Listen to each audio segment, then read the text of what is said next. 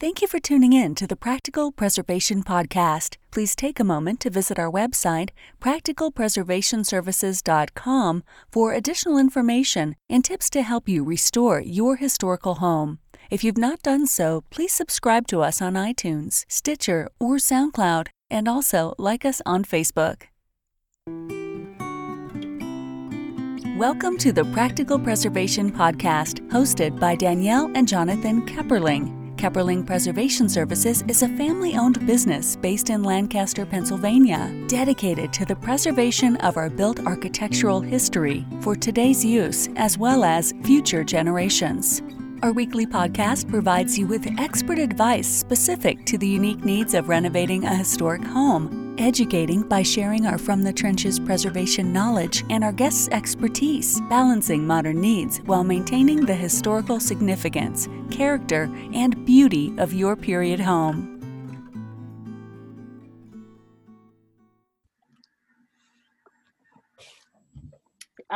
Today on the Practical Preservation Podcast, we have Alice French and Sam McKelvey with us from the from the Menokin Foundation. Is it the foundation organization? Foundation's good. Foundation, yeah, okay.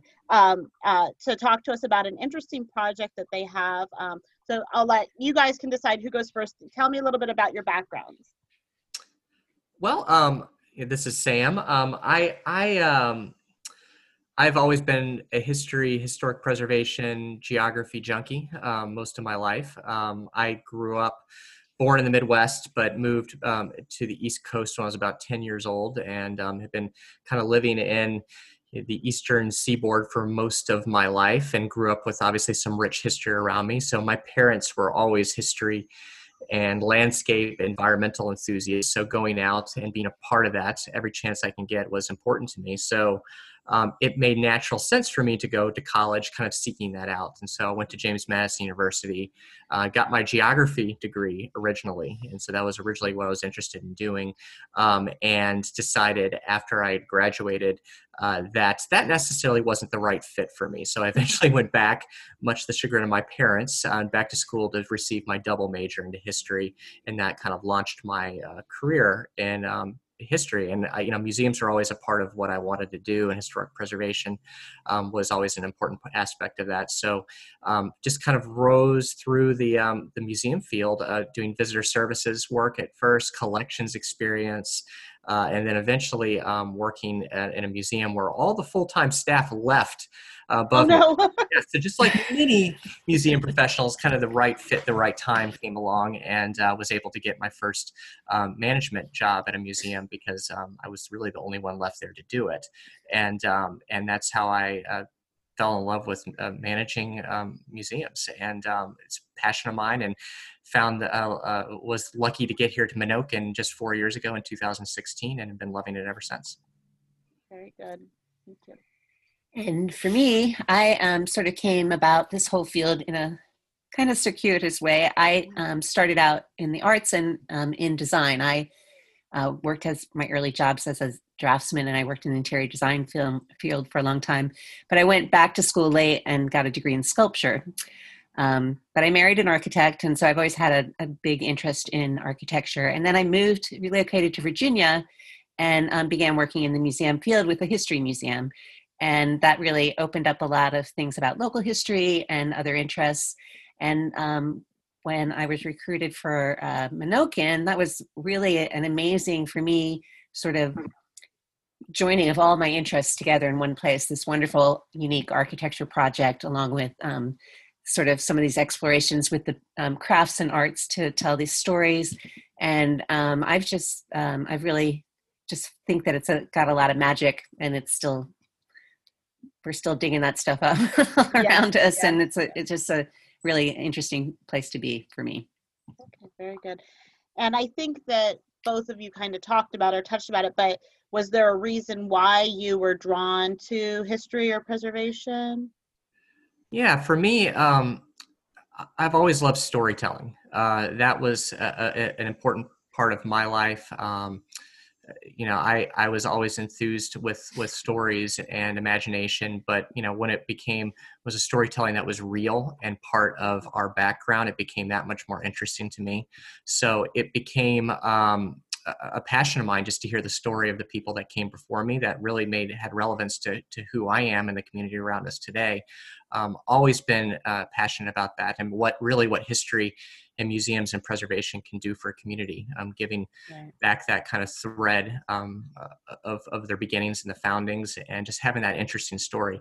I taught, actually didn't even tell you this, Danielle, that I taught at school for a year at a small private school. And one of the things I used to tell my students is that, history is just about a story, and it's just finding the right story for you.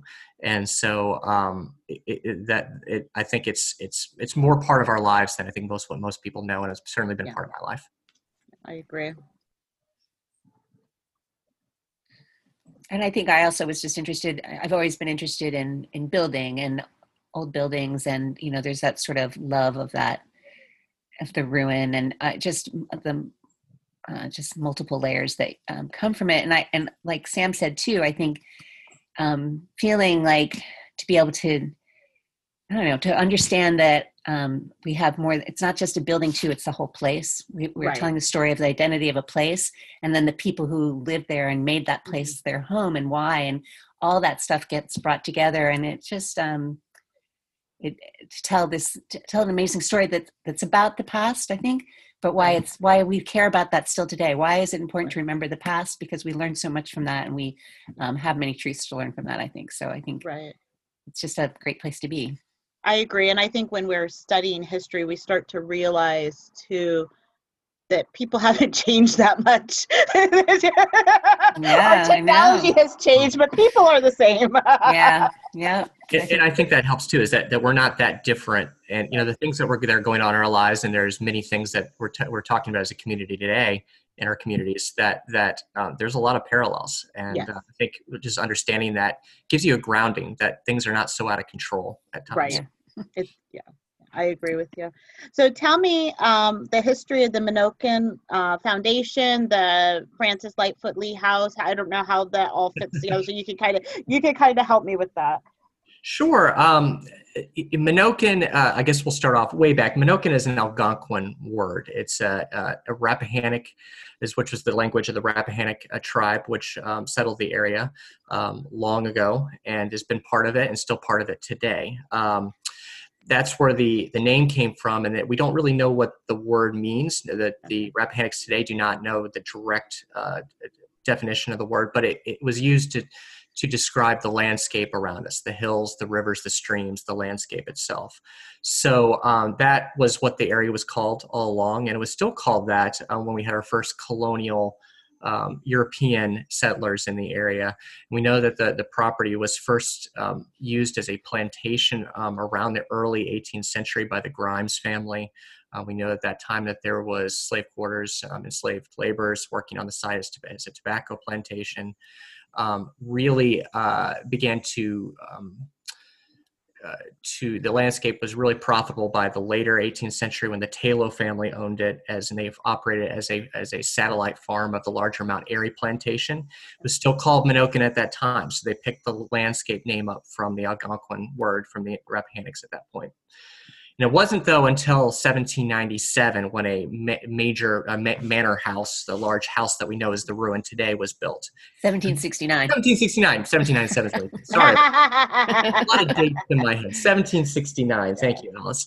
1769 when the house was built. And it was built after the marriage of Rebecca Taylor, one of the daughters of John Taylor II, who owned Mount Airy, to Francis Lightfoot Lee. And they married, and this is the Lee family, the famous Lee family of Virginia, a distant cousin of the Robert E. Lee that many people know. But Francis Lightfoot Lee would be very instrumental in early colonial government. He would be a member of the Second Continental Congress.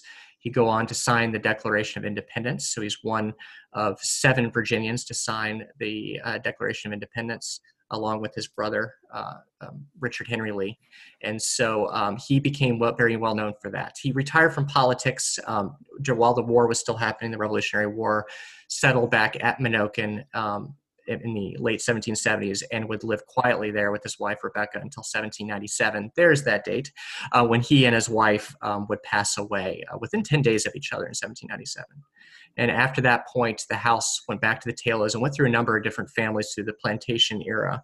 And then we know at that time that several hundred enslaved laborers lived on the site in clusters of slave cabins throughout the location. We'll talk more about that later, I'm sure, about their part in Menokin, which really is the main part of Menokin.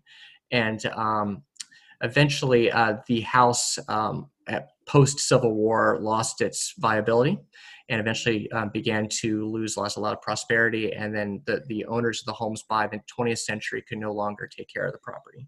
The Alejandro family owned in the 1930s no longer live there. And you eventually began seeing kind of a demolition by neglect at that point in time, where the environment around it began to encroach. And eventually the trees began springing through what was left of the house, the ruin. And eventually a tree fell through the roof portion in 1969, and then really accelerated the deterioration of the home. So it was at that point, during all this time, preservationists were very keen on trying to save the property, but nothing was really done until 1995, when finally an agreement was made between the Alejandro family and the brand new Menokin Foundation to take control in 1995. And I did think it was interesting when I was on the website doing some research before the podcast, that they went in and took all the woodwork out to salvage it, and that's really fortunate for you. But that they had foresight there. They did. The Alejandros definitely knew what the house was, mm-hmm. and definitely had concerns about it. It wasn't something that they didn't care about. They just couldn't financially take care of the property. But they did, yes, they were aware that the house was open and vacant. And so in the late 1960s, prior to that tree coming down on the house, they did remove all of the interior woodwork and preserve it. And actually, there's a great story about that, that they removed it, but many of the preservationists had knew about the house, was not aware that it was removed and preserved. And so several decades went by, and there was an assumption that the house was vandalized and robbed. And like stripped, yeah. And so it was a great relief that we heard in 1995 during the negotiations for the property that the Alejandro family had luckily preserved all of it. So it became part of the gift to Menokin, the Menokin Foundation, 1995, is to receive all that great woodwork. Yes. Still preserved. Yeah, very good. Did you have anything that you wanted to add, Alice? I think he's covered the timeline. And so since then, we've been kind of a research center until recently, become more of an active place with our building project beginning. So, okay, well, very good. And well, that's kind of a nice segue into the project. And I'm not sure where you are, if you're still like in the fundraising phase, like the conceptual. I know that you protected it with a steel canopy, which I think is really smart, to stop the water from being able to get in. I mean, any building, whether it's it being neglected and then trying to have this intervention, or any building needs a roof. So I think that's the right first step. So, and then you're working on a structural glass portion. Has that started, or is it still pretty conceptual? Right. So yeah, we as you said, 1995 was the beginning of Menokin holding ownership of the property, and really in those first 15 years, it was just emergency procedures. As you said, it's an open roof. Whatever we can do. The environment was taking control of the property. So the early founders did everything they could to kind of slow down that deterioration. Mm-hmm. And one of those things that they did was get a grant from state of Virginia to put up this large overstructure, which a lot of people have seen before. Even if they don't know it's Menokin, they kind of know that ruin with a giant overstructure over the top, which slows down the deterioration, keeping the wind and some of the rain off of it. There is some negatives with it as well, not to get too technical, but those historic homes are meant to kind of breathe and be a part of the environment. So it kind of creates an artificial environment inside, which does cause some other problems as well. But for the most part, I think that it's better to have it than not. Right. But yeah, that's what we did in the early years to kind of slow the deterioration. But during this time, they were always trying to think about what to do next. And it was during this period that they knew that they had to be thinking long term. What does this house mean? What is it? What's important about it? Do we want to do a full scale reconstruction? And the answer to that last question was a definitive no. There's a lot of historic homes in Virginia, a lot of colonial historic homes, a lot of dignitary, rich, white plantation owner historic homes in Virginia. And it was deemed that there was not enough of a reason just to do another one of those by itself. And the real interest was, of course, the story of the people who live there, but of also the architecture itself. I mean, it's an amazing architecture. We had an opportunity with the house, the way in the state it was, to be able to really see almost as an X-ray vision of a colonial home. Its parts and pieces in a deconstructed way that we could see mechanically how these things were built with all the original materials. It had not been updated since the beginning of late 19th century. So it was a kind of a colonial home stuck in time, which fascinated a lot of architects, historians. But it also allowed us to see those building components that were actually literally touched by the people who built it and created it and dreamt of its creation. Yeah, because you don't see the interior of a wall. Right. Usually. I mean, you can explain, how thick a brick wall is or how thick a stone wall is, but you visually don't see that unless you watch somebody, lay it from the ground up. And that's very unusual, to be able to see now. It is. And I think we wanted to keep that component. But the problem was always, it's a ruin. And the definition for ruin is that those things continue to deteriorate. So we had to enclose it somehow. And this is where the glass house concept came to be, is that we needed to enclose it to protect the ruin from any further deterioration. But we didn't want to enclose it to hide all the original elements of the home. So that's where this glass house concept, which puts in the original location, the original walls and roof sections with glass and steel. So you can see behind it and through it and still bring in the environment from which it's made into the ruin itself. So that's another component you don't get a lot when you're in historic homes surrounded by four walls, is that these things are made from nature and in the landscape around it, and really built on the idea of what that plantation would look like in a geometric, and really a social economic way as well. So there's a lot of factors that benefit us from putting glass instead. Well, and that's very much we weren't building walls like that until the mid-century modern.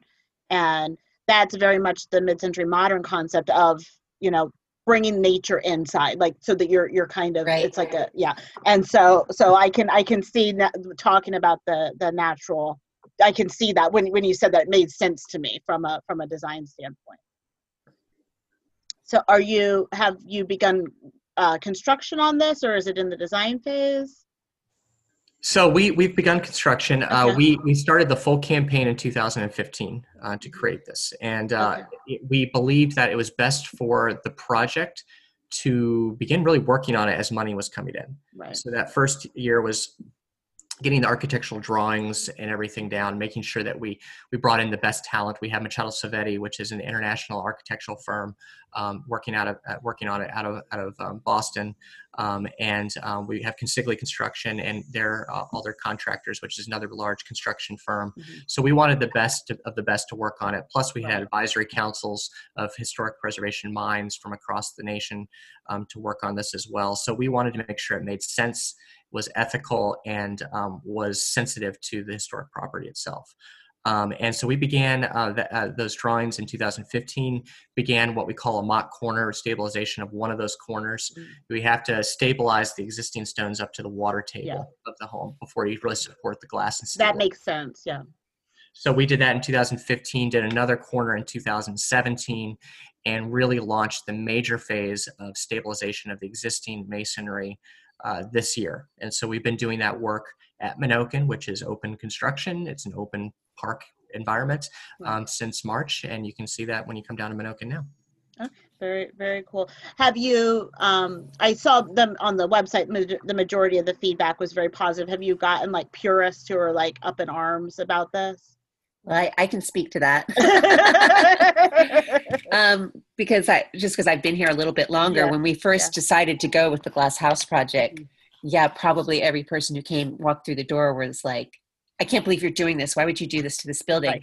But I always like to say also that I don't think anybody left without going, wow, I get it. That's really great. so that became sort of our goal, was like, hey, well, how do we get people here so they can, we'll support it and get what we're doing, because it is a really special kind of way of interpreting the past year. I think to add to that, I think there's always going to be things controversial when you're kind of pressing the edges of what these new industries are, and I think that certainly does that, and I think you'll continue to foster debate on what historic preservation means and what we're doing with it. So we welcome the conversation. I think it's all relevant, and but I think for the most part, as Alice said, people, when they arrive and get there and see what we're doing and why we're doing it, there's mostly buy-in at that point. That I think that's important. And I think telling the story and the why helps win people over. I'm not everybody, because I think there's like 5% of the population that wants to complain all the time. But so I just made that percentage up. I don't know. Where's the scientific models on that? So tell me about how you're telling the stories of the enslaved people that worked there, and also the native people that lived there before the colonialization period. So a lot of this is just kind of evolving right now. We began with, we had some research done about what we knew from in inventories and censuses from earlier days, and we had that sort of noted, and that's on our website also. But we were hearing stories that from local locals who lived in the region, that they thought that they were connected to the property. They were enslaved descendants or something like that, because Frank and Becky never had any children, so they didn't have any descendants. The property went through a lot of different people who stayed there but didn't stay very long, until the last family, which was the Harwood family, and they were there for probably the longest time, like 30 or 40 years. And so we initiated an advisory work group to start doing, figure out what we needed to know, and to get, and we do this a lot in the way we practice. We bring in scholars, and we bring in people in the field to help direct where we're going to go with a new project. And so we began collecting stories and doing a little research and genealogy. We got some support from the Virginia Humanities and from the Collis Warner Foundation to get researchers building this work. And it has sort of exploded for us since we've done that. It's been really exciting. We have a full-time research assistant now to help build these stories. And so there were lots of things that were feeding into this, though. We did some community conversations where we had something called the Sleepover Conference, where historic preservation, architectural preservationists like Frank Van Yoon and Joseph McGill, who both have these different projects that they do where they call attention to historic buildings. So they did a sleepover at Menokin, and they came to Lancaster, and I went to the one that they did in Lancaster. Well, the funny thing for us is we didn't have a house,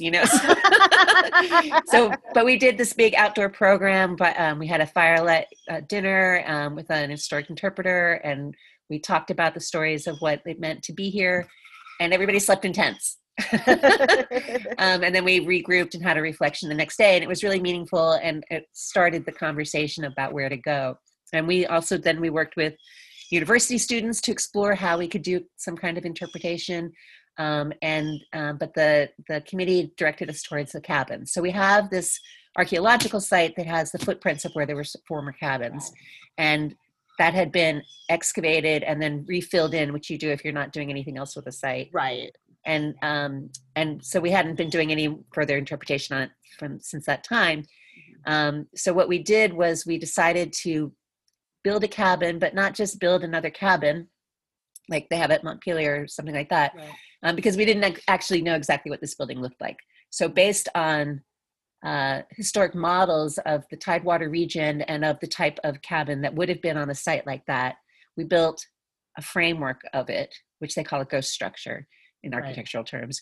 And that was built doing a historic trades workshop, which is part of what way we try and do our interpretation, is talking about how things are made and actually doing that. And so we did, and then with that, it's enclosed in this translucent fabric. So now we have this place to have this conversation. And that's the beginning of most of our tours, starts right around there.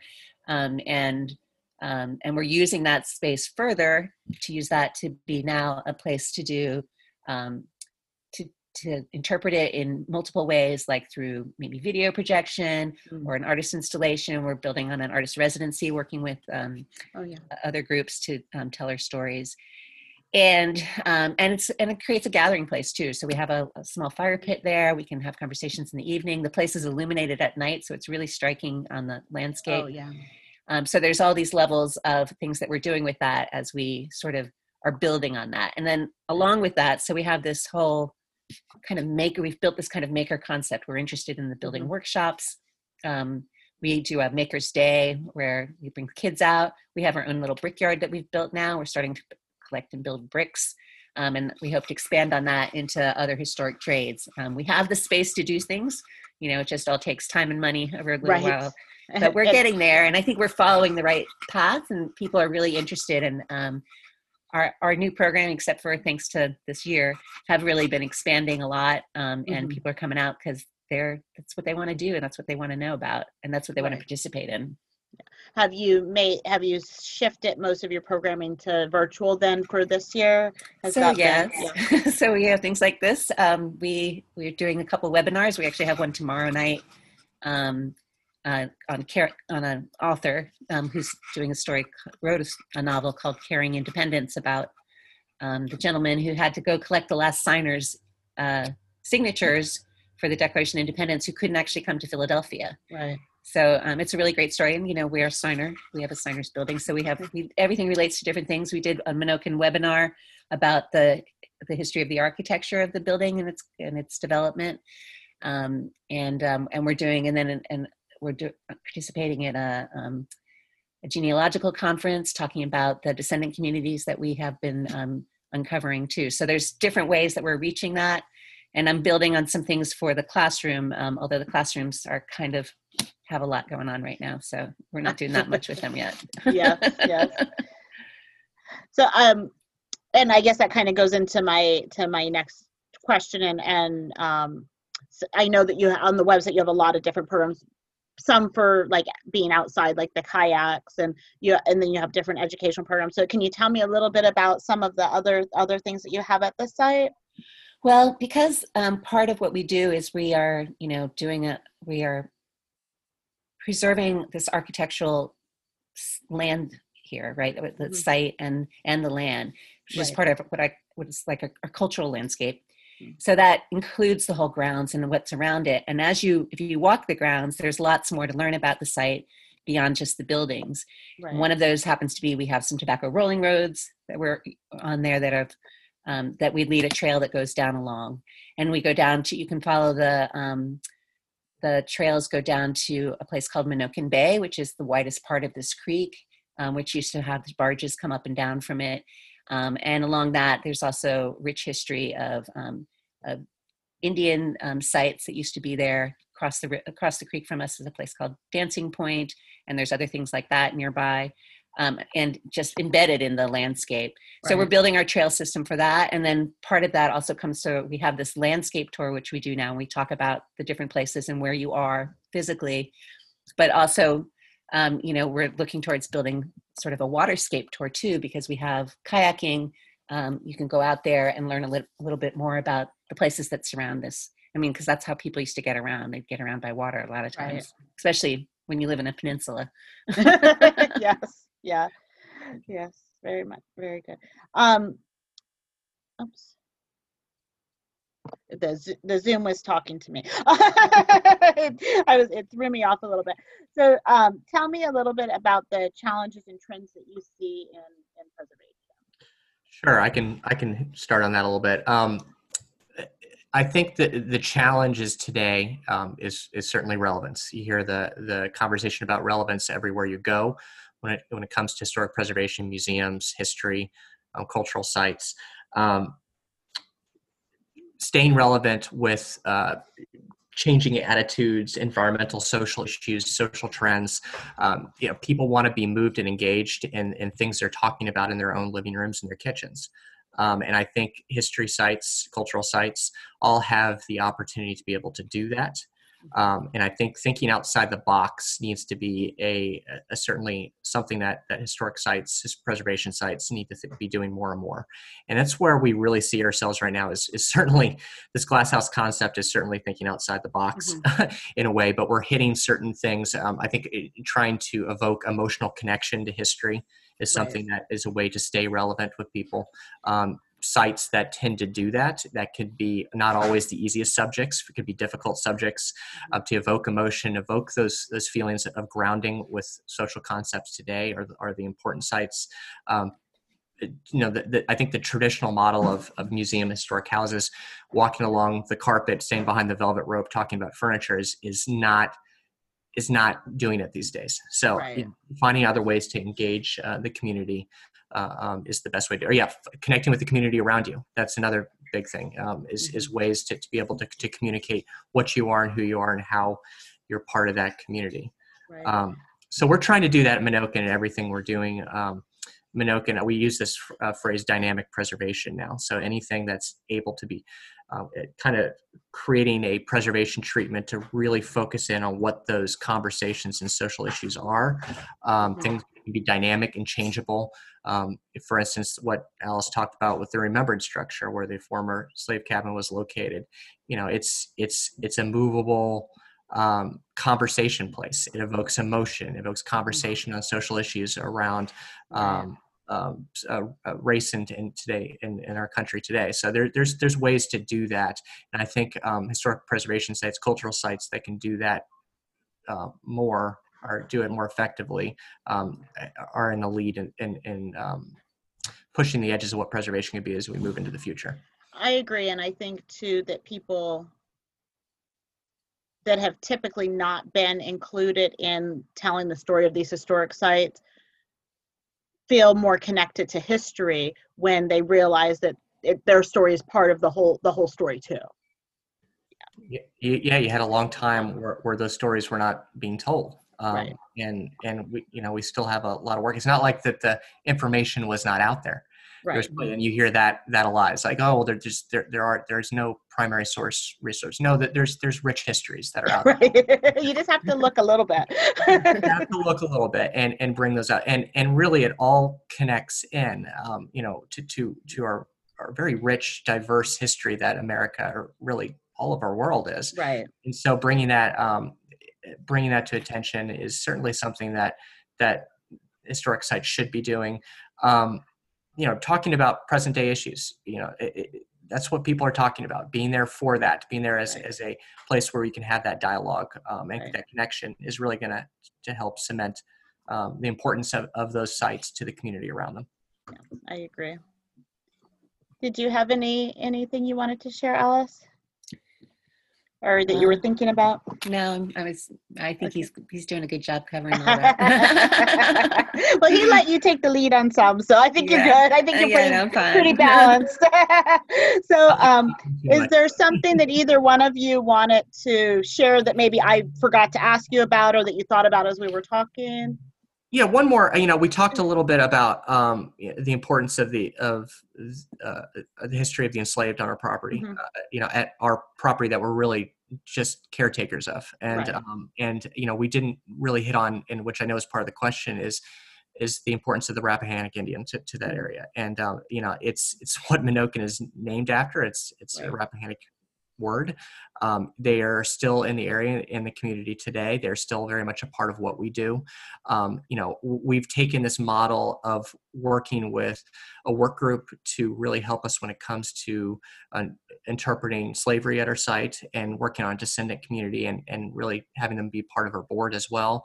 We really like to take the same model when it comes to the Rappahannock as well. And I think that's important for all historic sites, cultural sites to do, is to really bring the descendants of the people that were there into the conversation of what you want to be. And really it's and that's the same model we hope to do with the Rappahannock. A lot of our attention right now is on the house because it's deteriorating. You have to. And so that conversation naturally leads into the enslaved who built it and that community right now. We hope to get more to the cultural landscape. We have 500 acres at Menokin, so that Rappahannock will be very important in the way we interpret that history moving forward. Yeah, definitely. And I think having them on the board is important, because if you have a seat at the table, you can kind of influence that discussion. Absolutely. Yeah. So tell me, how can someone support the project, the foundation? Come visit us. That's always the first thing I say. You can visit us both in person, and that's what's great about. We were able to stay open for most of this pandemic. We are obviously we have a visitor center that's been closed, but we have 500 acres of landscape, and so it was much easier to get out. Yes, to social distance and be out at our site, and we have that active construction going on that you can see that preservation in action. So that's always, but you can visit us virtually as well. Our website, you can www.menokin.org. You can visit. We have a new website coming in about a month. So if you're listening to this in October, that will probably be already launched by that point in time. So you can visit us there as well. And obviously you can support our project both in your visitation, but also telling people about it, really the word of mouth right now. And of course, your gifts. Your gifts are important to be able to support the work that that we're doing at Menokin. We're fully supported on individual giving. And so that's important to note when we talk to people, that we're reliant on the generosity and the support and enthusiasm of people that think that this is an important part of our community. Yes, very, very good. And how can someone contact you? Should they go to the website? Is that the best way? They can go to menokin.org, or we have phones. We have an easy phone number. It's 804-333-1776. or Facebook, social media, Instagram, Twitter. We're involved and very active on all the above. So follow us on there as well.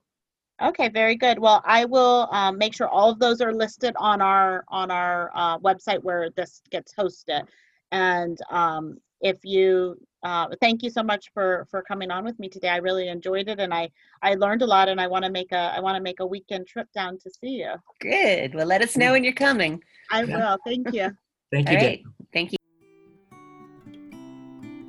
Thanks for listening to the Practical Preservation Podcast. The resources discussed during this episode are on our website at practicalpreservationservices.com/podcast.